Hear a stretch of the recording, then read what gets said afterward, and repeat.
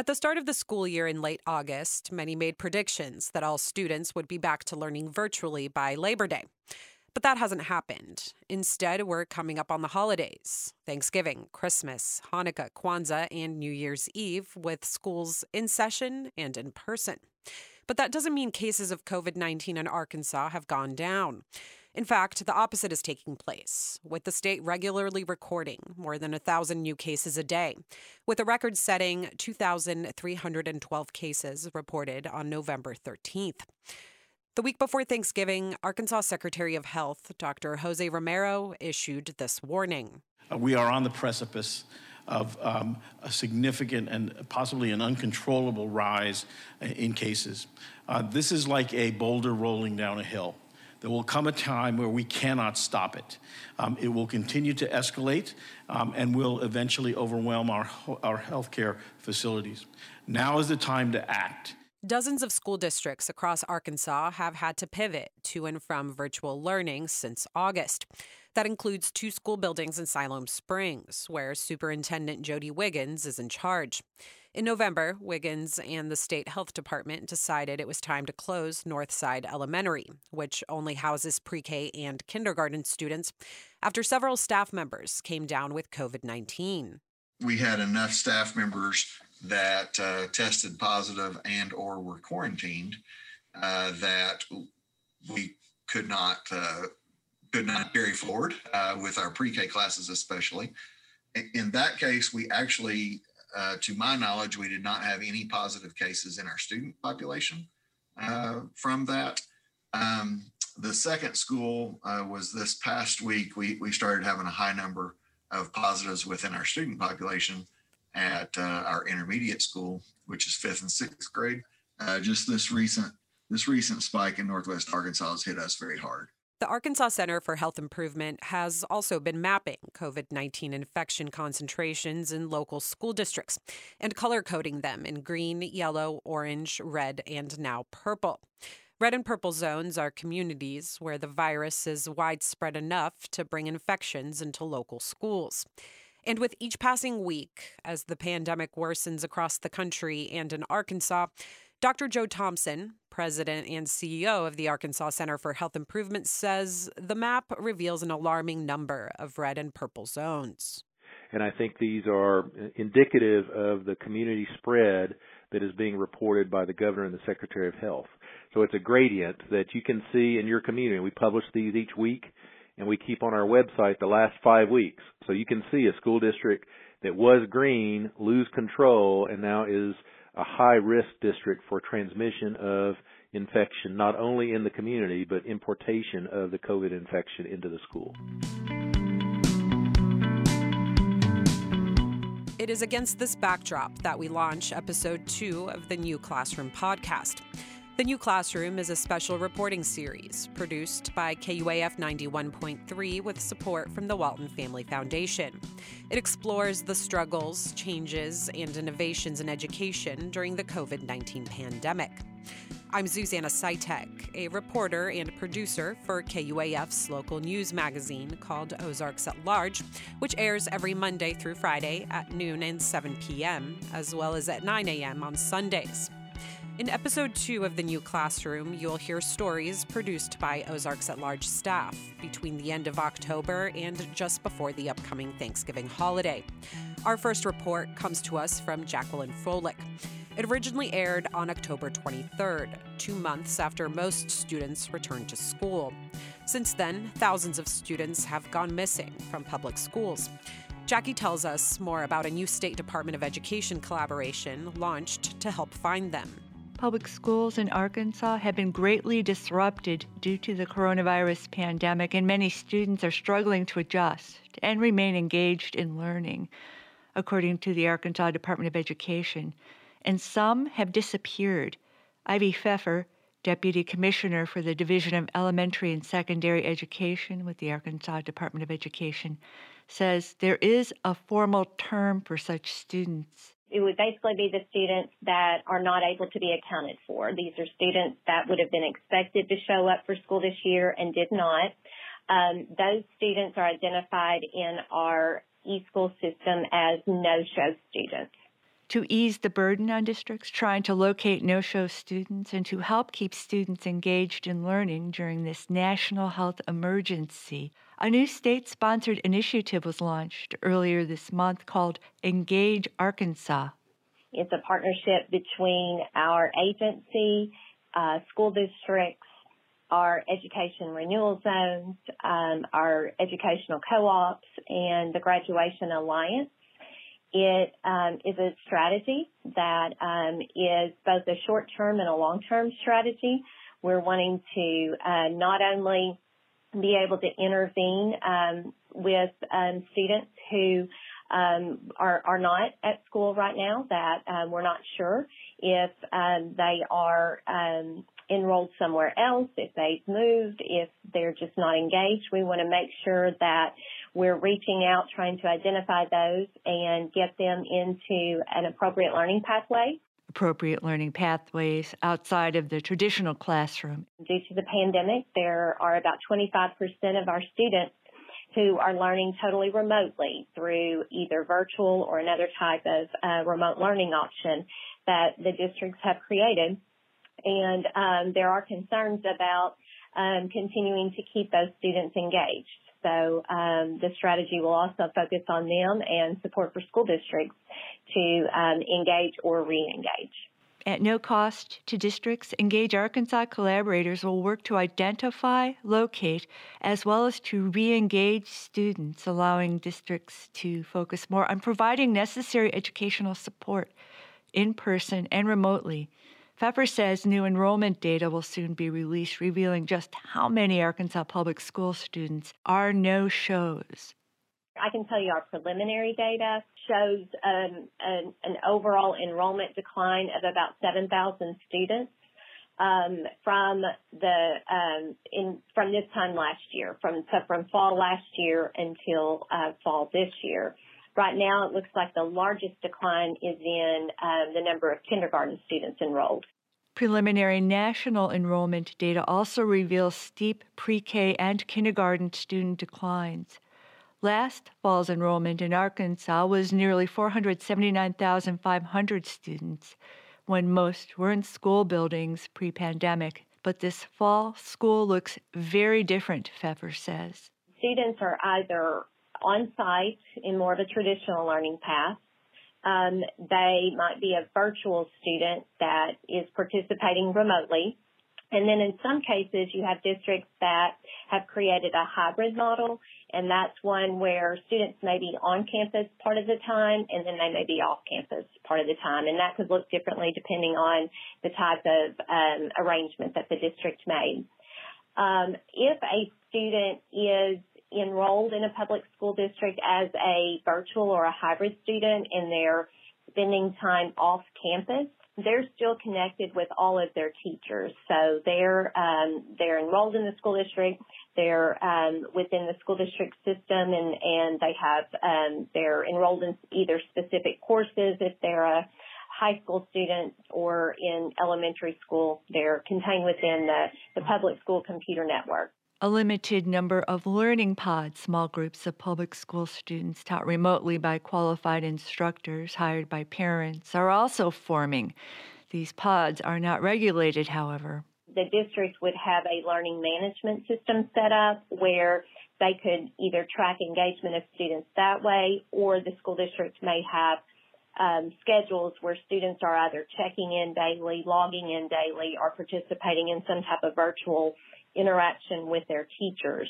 Traditionally, public schools take daily attendance, Pfeffer says, referred to as average daily membership.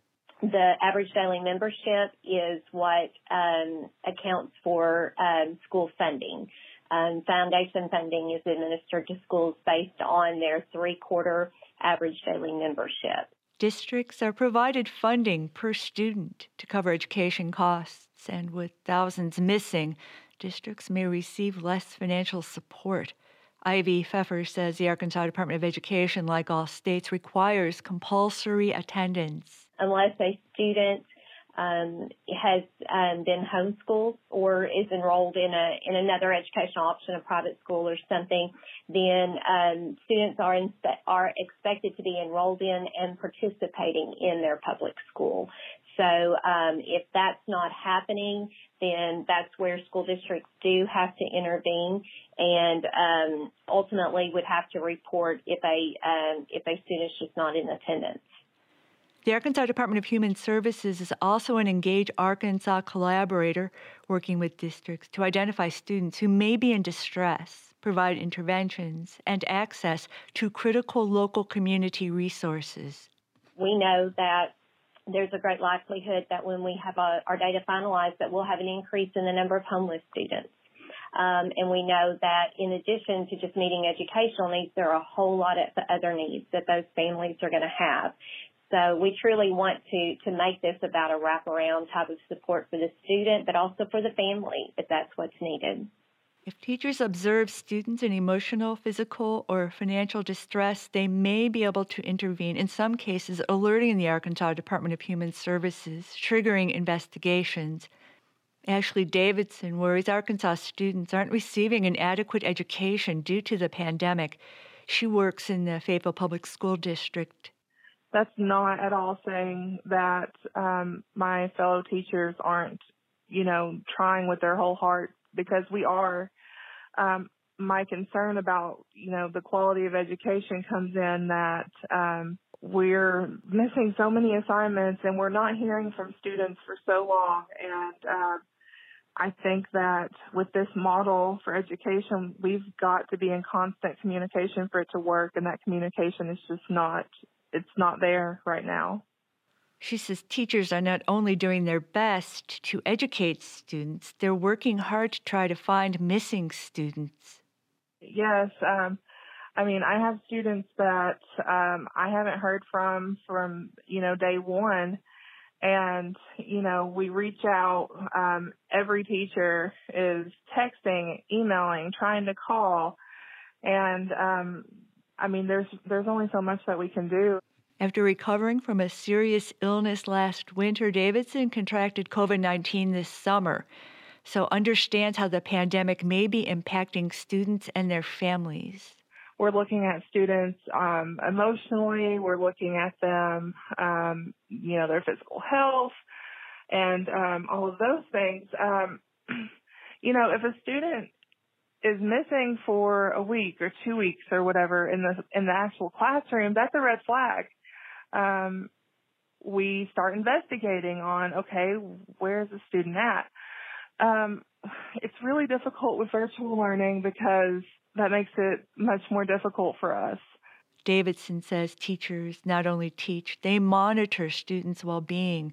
And with so many missing from school, it's like, do they have clean clothes? Do they have food to eat?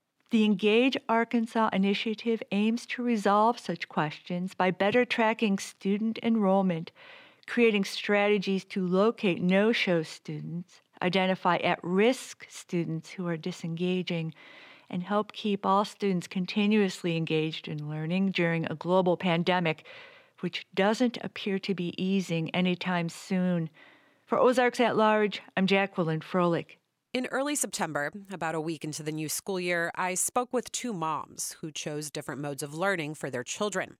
One has been learning in person, the other virtually. I checked back in with both of those moms to see how things were going several weeks later in a report that aired on October 26th. Yanni Lucas's son Jake has been going to Greenland Elementary School in person for about 2 months now. Here's how that's going. Right, but I just lost my tooth. Jake does have one complaint, though, and it's a familiar one. It doesn't feel right to me all the time. I don't like it. Jake is talking about having to wear a mask, which he says he and his classmates do when moving around the school building or their classroom.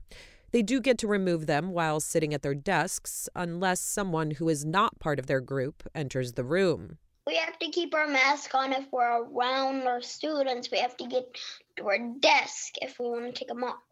Jake says they're still eating lunch in their classrooms instead of the cafeteria.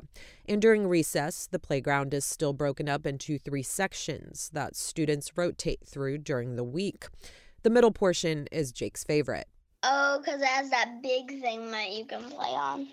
Plus, it has the most space. Jake's mom says students have also started going home a couple of hours earlier than usual every Wednesday. To accommodate the teachers, because what I now understand is that the teachers have their kids in class, and then they have a whole nother class of online students. While she was nervous to send Jake back to school, Yanni Lucas says the year is going better than she originally expected. Once the school year got rolling, there was better communication. Yeah, there was way better communication. They gave us phone call number and a whole bunch of that. And login. Yeah. And messages. If they're unable to fully respond at the moment, they'll at least acknowledge they've seen the message. And so far, she says, Jake's school hasn't had any positive cases of COVID-19. Seemingly everyone is following the universal precautions. They continue to send out weekly kind of updates about how they're going to handle situations if they do arise. Which is great for Jake, Lucas says, because he thrives by interacting with other people. And it makes him happier and healthier because he enjoys it more than it's stressful for him. And I think that helps his overall mental health, which obviously feeds into our physical health. And I'm happy to pick him up every day, and he's happy to get up and go to school every morning. She says there's also a certain level of comfort in returning to a routine. I do try to remain vigilant in the universal efforts. Do I feel like that will be enough to at least get us through? Yes, because the whole goal behind the original precautions for the pandemic was just so that we slowed the spread and didn't overwhelm our hospitals all at once. And so I feel like we are accomplishing that. Meanwhile, at their home in Bentonville, Annie Clapper's daughter, Hazel, has been learning virtually. I liked learning about the weather and the outer space. After breakfast each morning, Hazel makes sure she's at her computer for all her classes. We look at the clock and look at the agenda. It's not always very easy. It's easy and sometimes it's hard. That's why she and her mom have devised ways to stay focused throughout the day. It's even harder if they don't take breaks, but they usually take little breaks throughout the day. It helps. What do we do during your breaks? Because it helps, taking a break can help you refocus. So what do we do? What are some good things? We were talking about that today. Sometimes it's a snack break and sometimes it's a dance party break. We do sometimes do like a kids meditation podcast when she feels really overwhelmed by the amount of work she has. That helps a lot. And sometimes we do chocolate chip assignments where every time I do an assignment, I get a chocolate chip. And Clapper says Hazel also has an added incentive to get her work done, especially since it's been difficult to connect with fellow classmates outside of seeing them on a computer screen. I don't think we've made any real friendships. That is probably the biggest downside. But we are lucky. We have a pod of 2 families that we hang out with. So there's that incentive that at the end of the day, if she can get her work done, she gets to hang out with her cousins and her best friends. So that helps a lot. Like going to school in person, Clapper says virtual learning comes with its own set of challenges. It's a mixed bag in a different way than regular school is. I think something that is challenging is as her work ramps up, I'm trying to maintain my job and then also help her. And then we have a 3-year-old as well. So that's a lot to juggle. Because with 2 small kids, it is very similar to walking through 3 feet of water. You're moving, but slowly and with lots of labor. But she adds learning from home also has its perks, especially for a family of introverts. Probably the best thing is that we all get to sleep later, which is huge. And then the other nice thing is that it allows so much flexibility. So a couple of weeks ago, we went on a COVID vacation where we went with our pod and stayed in a house and sort of hunkered down on the beach, socially distanced and masked whenever we went to the store. And the kids were able to do a little bit of school while we did that, which is something we would never have been able to do without just fully missing school. And it was kind of cool. Those challenges and perks will continue well into the new year, as Clapper says her daughter will continue learning virtually for the entirety of first grade. My parents live very nearby and they're like 80. So for us, we're being really cautious because spending time with them is a very big priority to us. And our pod sort of was like, we all talked about it. We decided to all stick with it through the year and we'll see from there. I'm feeling hopeful about the numbers in Bentonville as far as COVID cases go. I'm feeling hopeful that we can sort of get little pieces of life back as more people cooperate and wear masks. And, I'm hopeful. And Clapper adds they really like Hazel's teacher, who they never would have had they not done virtual learning. I'm going to tell a story that made me really, choked me up. It was so sweet. Last week, Hazel had a bingo game with her small group and they were playing. And in the background, our 3-year-old was having a meltdown and I was just, rubbing his back and he was quietly crying and the teacher could hear him. And Hazel just turned around and she goes, "Robbie, Miss Trollinger would like to know if you would like to play the game with us." And she just totally included our 3-year-old in this bingo game. And it was the sweetest thing. I cannot speak highly enough of the team that we have virtually. Now that they have the next half of the school year figured out, Clapper says they're not making any plans beyond that. In the words of Frozen 2, I'm just trying to do the next right thing. There's at least one thing, though, that remains the same, whether learning virtually or in person. And that's the best part about going to school. The best part, I feel like, is mostly recess and it's not really virtual recess, but we do at-home recess. Recess, lunch, and going home. For Ozarks at Large, I'm Zuzana Saitek.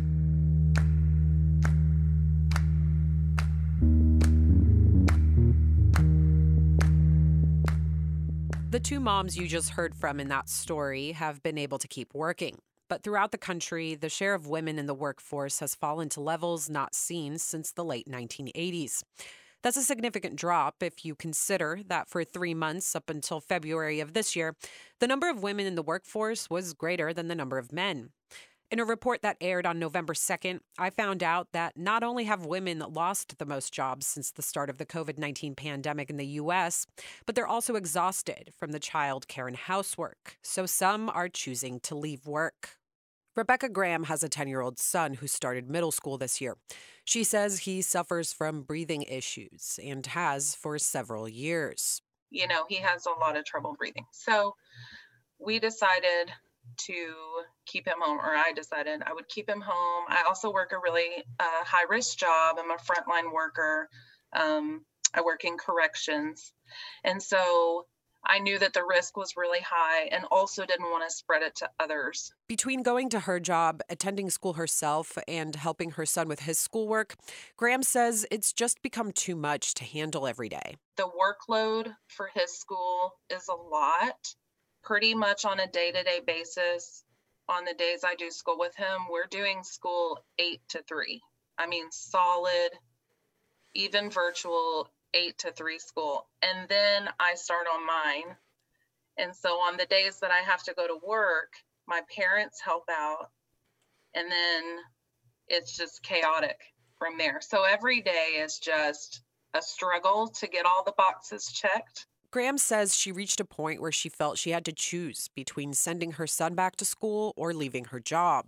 And I've been there for over 8 years, so it's very hard to make that choice, but that's the choice I've settled on because I just don't feel comfortable sending him. As a single parent, Graham is the sole provider for her family. And while it's hard to give that up, she says she's lucky to be in a position to be able to do so, at least for a time. I have some savings and I have some things that I'll be able to rely on. And so I won't be completely without. And then I have kind of some things I just do on the side. And so I'll still be able to bring in a little bit, but it is hard to give up, the comfort of having that income.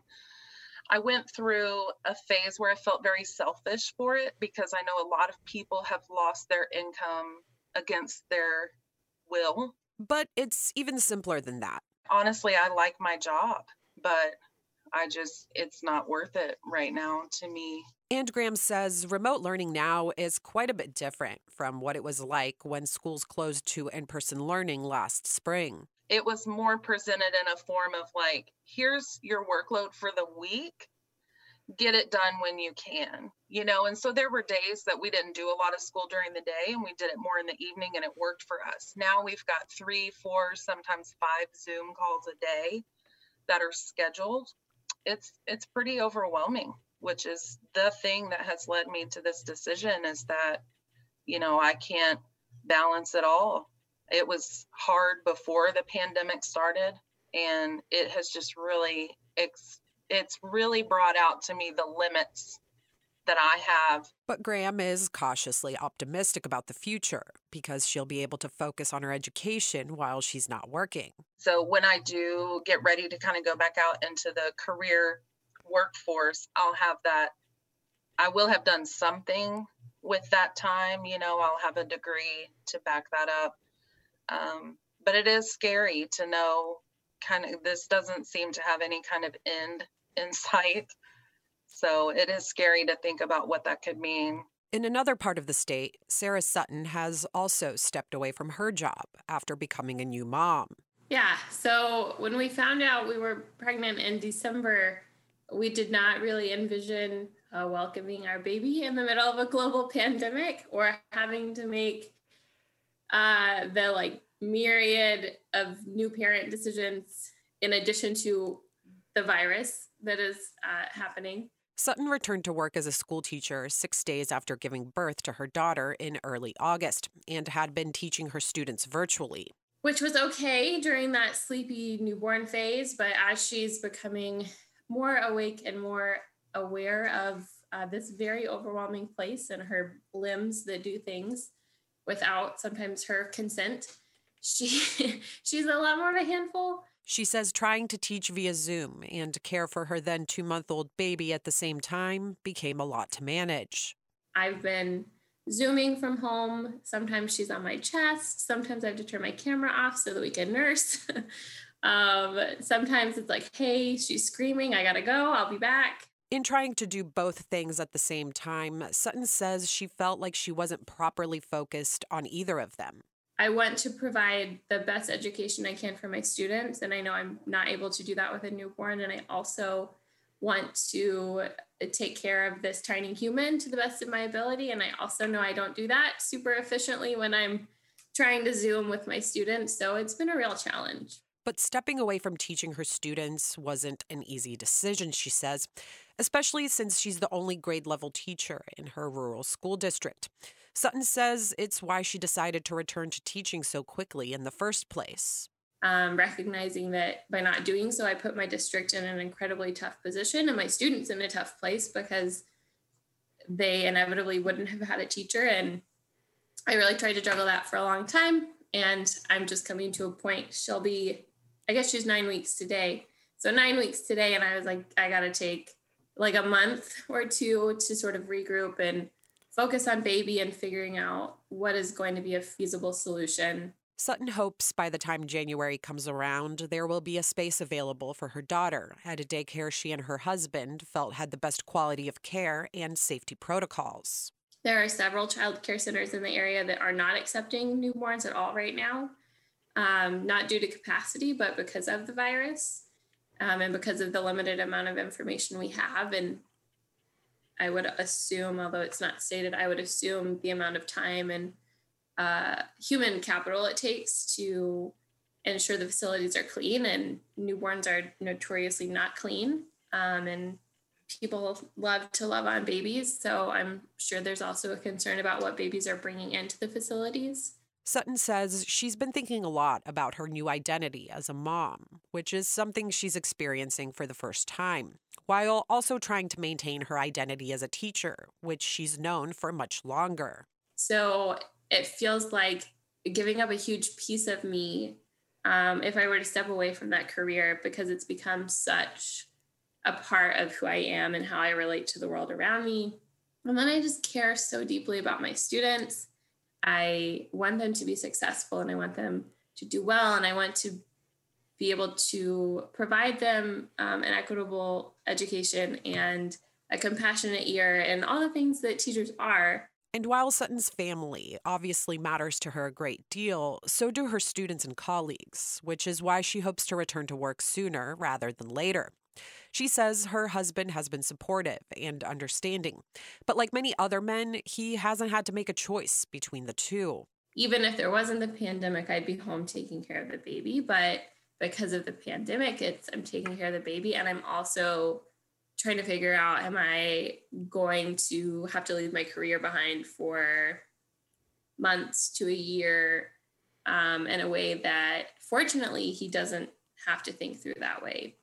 He's been super supportive and wonderful, but I do think that women as a society bear the brunt anyway when it comes to raising children. And then especially in this current climate, I think that burden is just continuing to fall on women. Sutton and Rebecca Graham are far from alone. According to Labor Department statistics, women are leaving the workforce at 4 times the rate as men. In September, 865,000 women over the age of 20 dropped out of the workforce, compared to 216,000 men in the same age group. That worries Hema Zamato, a professor in the Department of Education Reform at the University of Arkansas.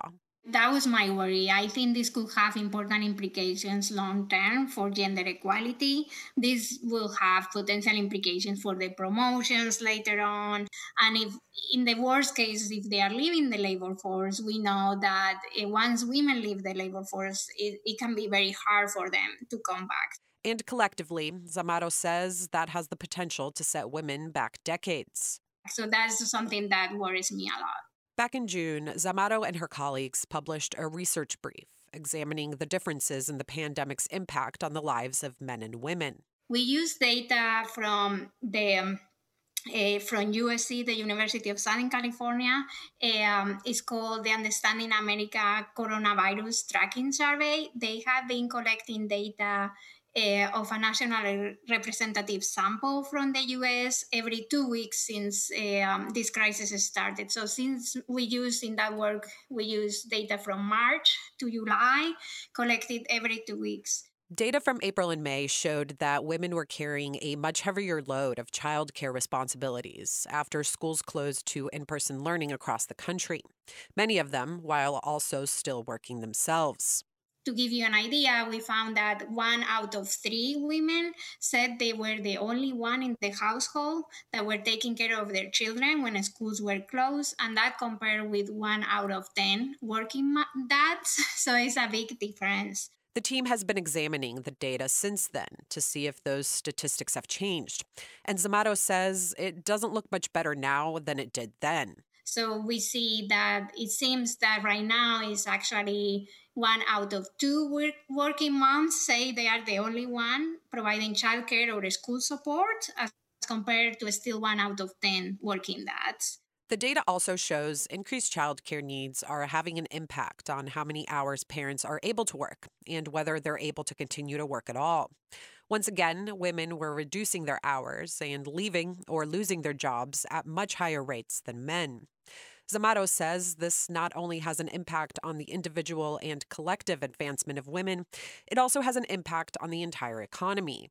And also, I worry about the unequal, the increasing inequality that this could have. So we know that not everybody has been hit the same. We know that minorities, African American and Hispanic women in particular, they have been hit more with, back in April, with higher rates of unemployment, and they still have higher rates of unemployment today. Zamato believes the key to getting more women back into the workforce and keeping them there is managing COVID-19 spread in schools and their surrounding communities. I think that what will help women the most is to be able to send their kids safely to school 5 days per week. And until we have that, it's going to be very hard. And while women have made great strides in fighting for equity and equality, Zamato says what's happening now is something women have been up against for a long time. And I think it just goes back again to these gender roles and stereotypes that we still have in society. And in a crisis, we just revert back. It could also be optimal decisions for families in the sense that women are often the one earning less than the husband. So it could be that if they see it impossible and someone has to leave the labor force, then it will be the one who is bringing less money. Zamato says she understands those decisions are made based on individual circumstances, but it doesn't keep her from worrying what that will ultimately mean for greater equity and equality for women in society overall in the future. For Ozarks at Large, I'm Zuzana Saitek. The number of women in the workforce is not the only thing that's dropping. Halfway through the 2020 fall semester, the National Student Clearinghouse Research Center found that undergraduate enrollment is also down across the board. But community colleges are taking the biggest hit, with a 7.5% drop nationally. Northwest Arkansas Community College in Bentonville reported its enrollment fell by 12% in September, compared to the same time last year. In a report that aired on October 27th, Ozarks at Large's Daniel Caruth spoke with Vice President of Student Services, Todd Kitchen, about what that figure means for the school going into 2021. And Todd, can you just give me kind of a snapshot of the college's enrollment for 2020 compared to last year? Sure. Our fall enrollment, we came in with 7,583 students. Compared to 8,649 students the previous fall. Right. And so where is that dip coming from, with COVID-19, but who's being most impacted by that? Is it first-year students, transfer students, younger, older? It's a combination, and that's a great question. Our first-year students are new freshmen. That population was down roughly 500 fewer freshmen than the previous year. And then the other losses were spread across transfer students and returning students. Because nationally, there is this trend that community colleges have been affected more by COVID-19 than four-year colleges. Where do you think that's coming from? Why do you believe that is? Part of that challenge is community colleges historically have served a large population, but we know we have a very distinct mission that focuses on underserved populations. So when you look at the socioeconomics and look at the demographics that have been impacted by COVID-19, many of the populations that we historically serve have been impacted. So now you have financial strain, housing security strains, food security, and things of that nature. And I think that is what is really the driver behind the community college enrollment taking as much of a negative hit as we've seen this past year.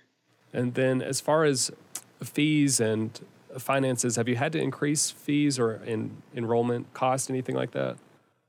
So right now, no, we have not. And I will tell you, one of the things that the community colleges have benefited from is the ability to access some funds from the federal government, some COVID relief funds, and even to be able to give some of those funds directly to our students. So as of now, no, we haven't had to increase our cost for our students to continue their educations. And on finances, can you just kind of break down for me how that's looking throughout the rest of this year and then into the future? Just kind of where some of the federal grants or money is coming from or state money? Yeah, so the federal grants, the money that we received earlier in the year, we had access to those funds, but those funds have to be expended by December 31st. We don't know what the outlook of those funds will look like, and the availability of those funds will look like into the next year. I think the community colleges are successful because we remain nimble, we've remained very fluid. So we have been able to address certain things, to reprioritize, reallocate funds and things of that nature that will certainly get us through the current fiscal year, the current budget year. But we will have to work hard to address the decline in enrollment, and certainly work hard to reverse that trend so that it does not have an economic impact on the community college long term. And so what percentage of the fall classes are online right now? I would say roughly 90% are online, 10% are face-to-face. And then is that going to change coming up in the spring semester or into next fall? So this is a difficult task. I would say right now, safely with the spring semester, you will see a similar approach. We are looking for ways to increase those face-to-face offerings. However, it's a delicate balance because we have to maintain our standards of safety. So again, I think you will see an increase gradually into the spring of more face-to-face offerings, more increases by the summer, and certainly, if all goes well, would like to see more traditional face-to-face offerings by fall of 2021. And are you seeing similar trends in enrollment with workforce development or adult and continuing education? Actually, since the beginning of this crisis, the workforce development training has just skyrocketed. As a matter of fact, I was visiting with our Dean of Workforce Development, who shared with me they have offered over 13,812 hours of online training. Their retail and supplier training and certificate programs have increased over 80% during this crisis. So where you see the traditional credit degree seeking transfer programs in decline, on the workforce side of the house, their numbers are actually growing at a very steady rate.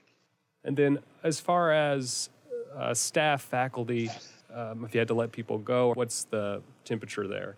Yeah, so again, because of good budgeting, because of good financial resources made available through some COVID packages and whatnot from the federal government, we have not had to let people go. We are not in a hiring freeze. Certainly, we are watching our expenditures, but it has not, from a personnel standpoint, forced us to do anything negatively with our personnel. And then looking ahead, how do you feel about enrollment for the upcoming for 2021? I consider myself a conservative optimist, so I am hopeful as we are able to increase the face-to-face offerings in a safe way that we can, again, reverse this trend or change the direction of this trend and begin growing our enrollment once again. I think it's important to point out our faculty and staff. So all of the world is in the middle of navigating this pandemic. Our faculty and staff, as human beings, are navigating these very tumultuous times while continuing to teach and provide services for our students. And I think that's what makes community colleges and other institutions very special. The heart of what we do is the people that are committed to their important work. That was Todd Kitchen, the Vice President of Student Services at Northwest Arkansas Community College, speaking with my Ozarks at Large colleague, Daniel Carruth, in late October. While the community college saw a drop in the number of students on its campus, public charter schools across Arkansas are seeing the opposite.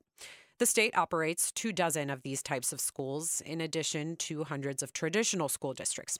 In a report that aired on November 16th, Jacqueline Froelich is back to tell us about why charter schools are gaining in enrollment while traditional public schools are not. Ooh, I need your love, babe. Guess you know it's true. Opening my love, babe. Just like I need you. Hold me. Modern band class students at Arkansas Arts Academy in Rogers, known as the Carbonados, performed 8 days a week by the Beatles at a winter concert last January. Love you every day, girl. Always on my mind. One thing I can say, girl. Love you all the time. Hold me. They sing to an auditorium filled with students, teachers, and parents just weeks before a global pandemic was declared. Richard Burrows is CEO of the Arkansas Arts Academy, which operates a K-12 elementary school and high school, a total of 1,200 in attendance. And our mission is to provide a really rigorous academic program with a very purposeful integration of the arts at every grade level in all 4 or 5 art forms, depending on how you consider that, because that would include music, dance, theater, visual arts, and media arts experiences. Arkansas Arts Academy, the second oldest and one of the largest public charter districts in Arkansas, reopened for in-person classes this fall after going virtual last winter. The decision was made that we would attempt to have a blended learning opportunities or alternative learning opportunities. And so we wanted to ensure that our students would still get a modest amount of in-person dance, music, theater, and visual arts instruction, so that half of the students would be able to come 2 days a week, in-person instruction. After those 2 days, the instruction would flip, and we would have the ones who had done virtual instruction come to school, and those who had been at school would go to virtual instruction. The blended instruction, Burrows says, is very new, with teachers having to create both in-class and at-home curricula. Large group music, art, and performing arts classes are carefully orchestrated to prevent virus transmission, he says. Or that in the case of instrumental music, they can work with the wind instruments alone, or they can work with the violins alone. And then there's still practice and good work that goes on virtually. Of 262 public school districts in Arkansas, 24 are charter school districts, which operate free, public, experimental schools closely monitored by a state charter authorizing board. The Arkansas Department of Health publishes COVID-19 positive data by public school district based on local community cases. Charter school district data is not broken out, given charter districts enroll students across traditional school district borders. But as of October 26th, 1,090 faculty and staff, along with 3,300 students, have tested positive for COVID-19, according to the Arkansas Department of Health. And I'm saying this anecdotally because we have no way to prove it one way or the other, but I do believe that students are not coming to school and contracting the virus while they're at the school site because we're so careful in our protocols. The schools are cleaned and deep cleaned on a regular basis. And only once have we had to send the entire school home for a week of virtual instruction when an adult at the school who had contact with a large part of the student population tested positive. The positive case at the Arkansas Arts Academy occurred in the high school, which temporarily closed mid-October. Burrows says districts are prohibited from disclosing the identity of positive cases. We queried Northwest Arkansas Classical Academy in Bentonville for this report with no response, which also had to temporarily close an elementary school in early October due to a COVID-19 positive case. And according to Tiffany Despain, a school nurse and instructor at Haas Hall Academy District, her 4 7 through 12 grade campuses in Fayetteville, Bentonville, Springdale, and Rogers have not been forced to go all virtual, a consequence of someone testing positive. Every scholar, every day, college bound. So we're a college preparatory institution. That's Haas Hall Superintendent Martin Schopmeyer. He's proud to be founder of one of the first and most academically noted charter schools in Arkansas. And we have 100% graduation and 100% college acceptance rate. Haas Hall students, he says, can opt for virtual, blended, or in-classroom instruction with faculty teaching homeschool and in-school courses simultaneously. You know, it's about a third initially. When we started this, it's gone to about 40% now full-time at school. Operating a college prep academy during a global pandemic offers certain learning opportunities, Schopmeyer says. Last year, around 1,000 students were enrolled. This year, enrollment is up by 50%. We're all in this together, and we're all looking at this pandemic and hoping that it would end soon. But realistically speaking, we're ready to take it on as long as we need to. Joanna Levers, Director of Charter Development at the Arkansas Public School Resource Center in Little Rock. Some of the charter schools were already providing remote or virtual instruction, so not much change was required for them, but they've had their fair share of challenges as well due to COVID, and it's because their enrollment has increased significantly. Lever is referring to charter districts in Arkansas reckoning with new enrollment demand, according to new data posted by the Arkansas Department of Education. By contrast, traditional public schools are losing students. It shows that state enrollment overall is down around 6,400 students. and that's in all schools. But the enrollment in charter schools has actually increased from 2020 to 2021 by 3,898 students. Lever says charter schools with limited enrollment may be more nimble in meeting remote learning as well as safety procedures during the pandemic compared to traditional schools. You know, the design principles that the charter community is found on are centered around innovation. And so some of the public charter schools were able to rapidly deploy teachers and technology to reach students and keep the learning moving forward. Which traditional public schools strive towards as well, Lever says. Charter schools that receive a surplus of new student applications are required by state law to host blind lotteries to fairly select incoming students.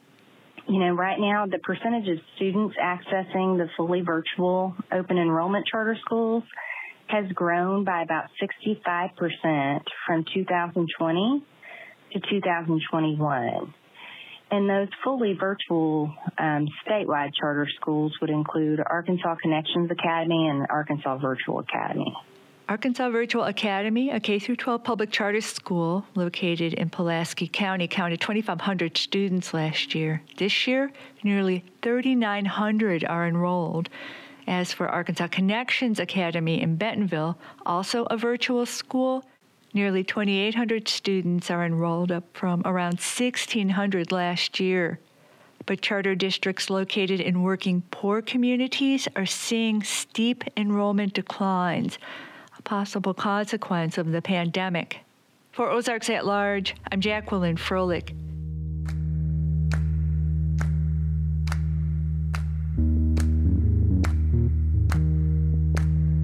Whether they attend charter or public schools, thousands of Arkansas high schoolers are also in the middle of juggling learning during a global pandemic while applying for college. Daniel Caruth brings us another report that aired on November 12th, this time about how ACT testing has changed in the time of COVID-19. It's 5:30 on Tuesday night, and high school student Ella Flesher is waiting on her most recent ACT test scores at her kitchen table when a message pops up on her phone. What? They have a queue. ACT now has a queue for looking at your scores. Flesher is a senior at Haas Hall Academy in Fayetteville, except this year she's not actually at Haas Hall because she's taking all of her classes online. And she says navigating that new way of schooling while also preparing and applying for college has been stressful. Managing my time is the most difficult part of this, I think. And there are so many like technology errors that it makes it even harder to contact people because of the pandemic and just make sure I have everything together. She says some of those technological hiccups happened when she was registering for her most recent ACT test this summer. I'm not gonna lie, it wasn't great because they recently switched over to a new platform, so they made an entirely new way to access scores, register for the ACT, all of that. And so I had to transfer my old account into this new platform, and there were just so many technical difficulties. It was just really, really stressful. And so we went through so many email rabbit holes. And so they finally just gave me a test for free, actually. So that was good, but, just that we had to contact so many people was really frustrating. Catherine Hoffman is the vice president of state and federal programs with ACT, and she says other students had similar issues as Flesher. We did have some challenges this summer with that. We have moved to stabilize our system, so students shouldn't have any problem entering my ACT and registering at this time.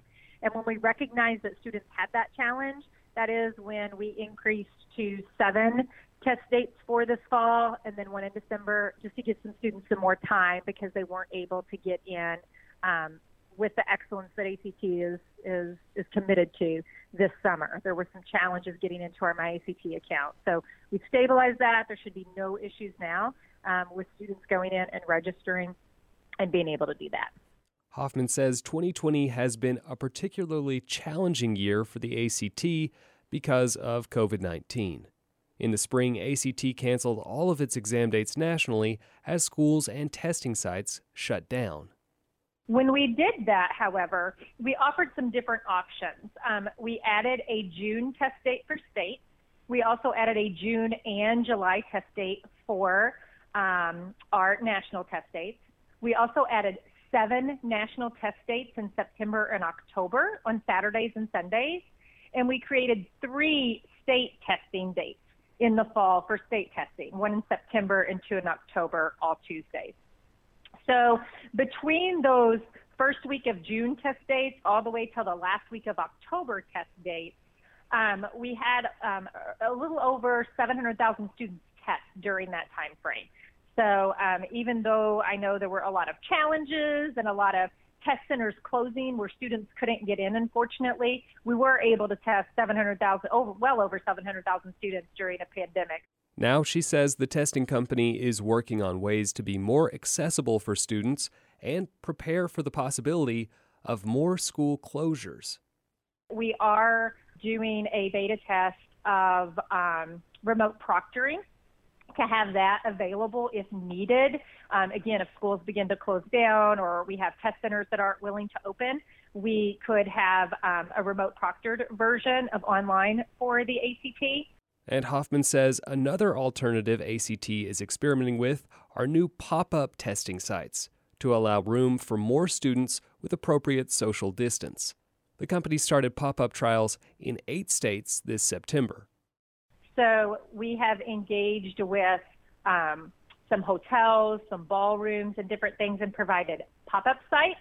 And once those sites reach about 80%, we cap it and reserve the remaining 20% for students who may be displaced due to site closures.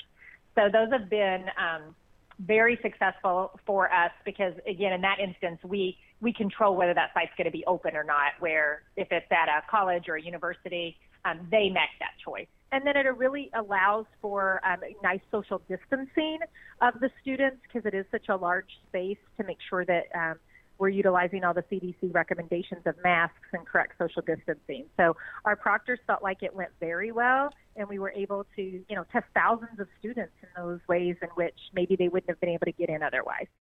Beyond safety, other barriers to taking the ACT have been exaggerated by the pandemic, especially for low-income students. The cost of a single ACT test for students is $52 and $68 if you also take the writing portion of the test. And that doesn't include fees for accessing and sending test scores. But Hoffman says ACT offers some relief for students who need it. So every student gets 4 free score reports. So when they take the test, they can send their score to 4 colleges and universities or whomever they choose to for free. If you are a free and reduced lunch student, you can take the ACT for free up to 4 times during your high school career, twice your junior year and twice your senior year. So for those students, they simply, if you're a free and reduced lunch student, you simply go to your school and let them know you want a voucher for the ACT, and they provide you one, and you can take the ACT on any Saturday of your choice for free. And when it comes to college admissions, some schools have already decided to drop mandatory ACT or SAT test scores for the 2021 fall semester. Suzanne McRae is the Vice Provost for Enrollment and Dean of Admissions at the University of Arkansas. The pandemic has really had the biggest effect, the biggest impact on students applying to be freshmen or new students for the fall of 2021. Students haven't been able to take tests, ACT, SAT exams in the way they normally would. They had pass-fail grades in the spring. They're doing a lot of work online. They've really endured quite a disruption as far as preparing for that next step from going from high school to going to college. So we've tried to do several things to help them. We've become test optional for admission. We are offering some of our scholarships based on GPA as opposed to ACT. And we have also offered some free application days for students who may have had a really terrible time as far as their parents losing their jobs, where $40 can seem significant and may slow down their process for applying.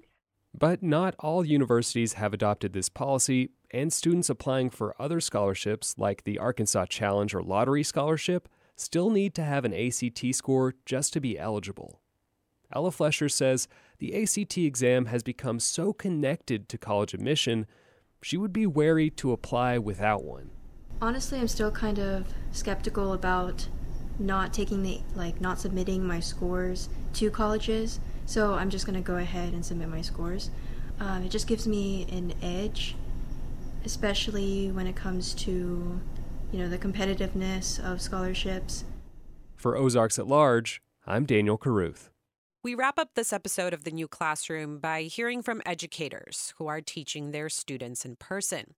I first spoke with these two teachers before the start of the school year and caught up with them in early November to find out how the last 2.5 months have gone for them. Well, teaching this year has for sure been unlike any other year. Anna Beaulieu is a French teacher at Fayetteville High School. This is my 20th year at the high school, so I have a few under my belt. And man, it's one unexpected thing after the next. She says this school year has been a lot of things all at once. Better, worse, more challenging, more fulfilling, more tiring. And in at least one way, it's been surprising. This is tricky for me to say because I don't want to give anybody the wrong idea. But as far as positive cases and number of students quarantined, I am very surprised at how low that number has been because, people were saying we're not even going to make it until Labor Day. Personally, Beaulieu believes the numbers are still too high, but it appears safety measures like mask wearing and social distancing that have been put in place in Fayetteville schools are working. My experience is that the students have been very compliant. Nobody wants to wear a mask all day. Let's be honest. It's not easy, and the students don't get a whole lot of break from wearing a mask, but they are compliant. She says students seem to understand the severity of the situation, and for the most part, the precautions are not getting in the way of the main thing they're all there to do. What I have been encouraged by is that learning is happening, and so that's been really nice because as an educator, that's your ultimate reward. But Beaulieu adds she has noticed more students than usual are underperforming or checking out altogether. So that's disappointing, and I think that's a struggle and a frustration for everyone involved, students, parents, teachers, and administrators. And so we just haven't quite, solved that puzzle. And then there's the workload. The workload has been soul-crushing, to be honest with you. Professionally speaking, it's been a very difficult year.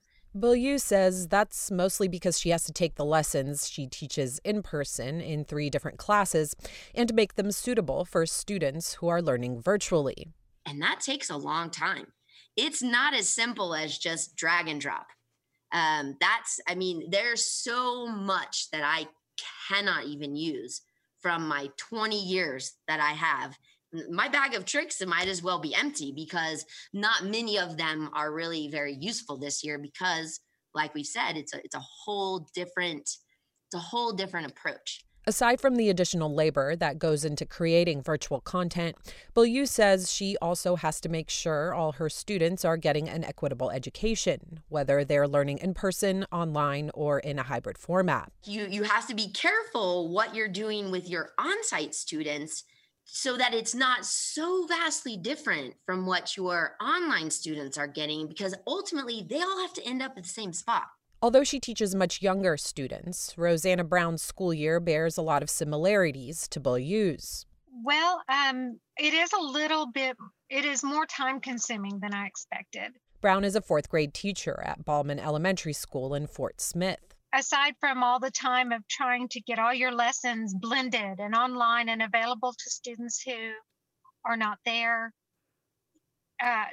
then you have to go back and you still have all the grading and planning that you had before, but you're also at the same time converting everything. And so it is a lot more time consuming. Despite all that, Brown says she's thrilled to be back to teaching in person. I love to see the aha moments when they tell me, hey, I'm stuck on this. I like to go, okay, let's start from the very beginning so I can see where you're stuck. And I like that step-by-step process. I like trying to meet them where they're at. Brown has about 17 students in her classroom, when normally she says she'd have nearly 30.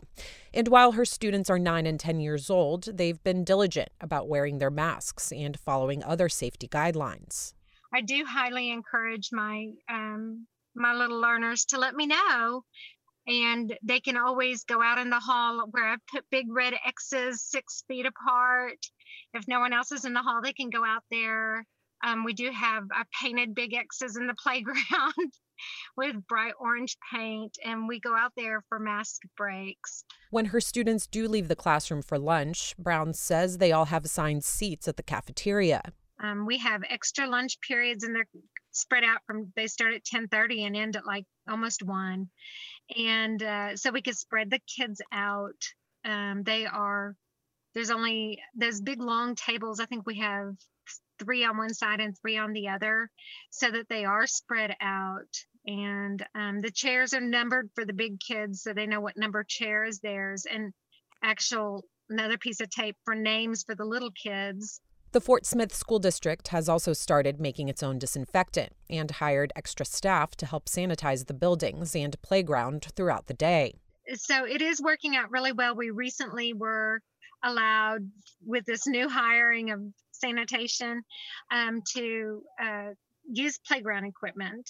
And so we have to make sure they sanitize their hands before they go outside, and then they have to sanitize their hands when they come back inside. And so there's a lot of sanitizer being used. Brown says she encourages parents to keep their children home if there's any indication they might be sick or could have been exposed to COVID-19, which is why she converts all of her in-person learning plans to an online format. Brown hasn't had any cases in her classroom so far, and she is notified of instances of the virus in her building via email. But because of privacy concerns, all other information is left out. There was a class close to mine, and somebody did test positive, one of the students, and they quarantined half the class and the teacher.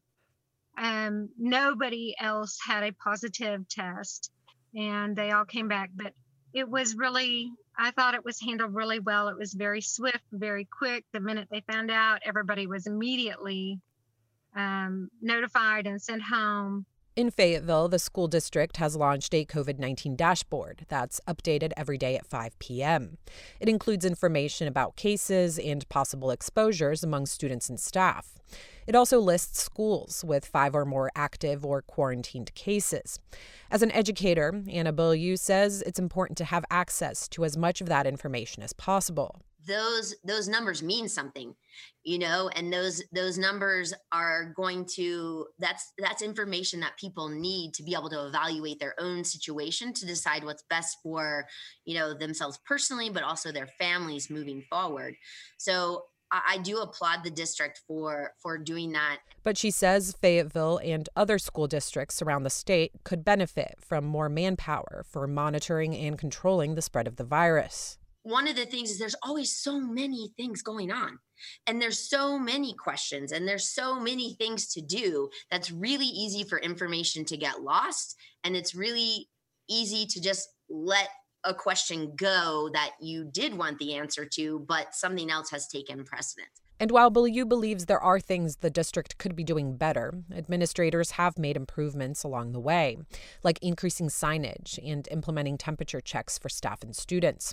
She also says she feels relatively safe with the precautions she's able to take in her classroom. I am able to distance students at 6 feet. And I have, I have a little barrier for myself at the front of the room, more for me because I'm a walker. As the president of the Fayetteville Education Association, which is a district-wide teachers union, Beaulieu also regularly communicates with other educators. It depends on the teacher, depends on the content, but for a lot of us, our home virtual students are suffering. You know, I mean, they're not participating at the same rate as their on-site counterparts. And to be honest with you, students don't know how to learn like this. And it's not their fault. And it's not our fault either. We've never had to teach this way. So they've never had to learn this way. Which is why Beaulieu says, now more than ever, she wants to remind the community the education system is a partnership. And that partnership should include a consideration of the way people choose to spend the next few holidays. We've done a good job so far, but I think that is because everybody has been very compliant with the safety protocols, and many of the parents have been very good about keeping strict regulations on themselves and their families when they're home. As soon as we start to relax that, then that's going to impact everyone. And then we may end up in a situation where we don't have a choice and school has to shut down and go virtual. Beaulieu also encourages community members to pay attention to the education-related bills that come before the state legislature in the coming legislative session, and to consider whether the state should go ahead with teacher evaluations and standardized testing during this school year. For Ozarks at Large, I'm Susanna Saitek.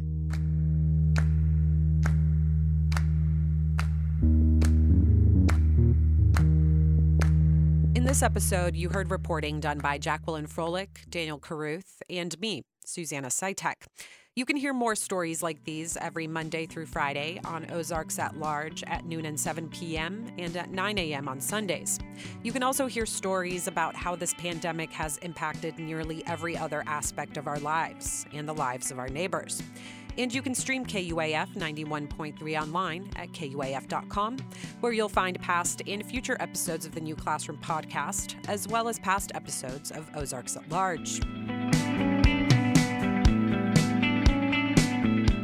We dedicate this episode to all educators, school staff, students, and parents impacted by the pandemic, but especially those who have fallen ill or passed away due to COVID-19. I'm Susanna Saitek, and the New Classroom special reporting series is supported by the Walton Family Foundation and produced by KUAF 91.3 in beautiful downtown Fayetteville.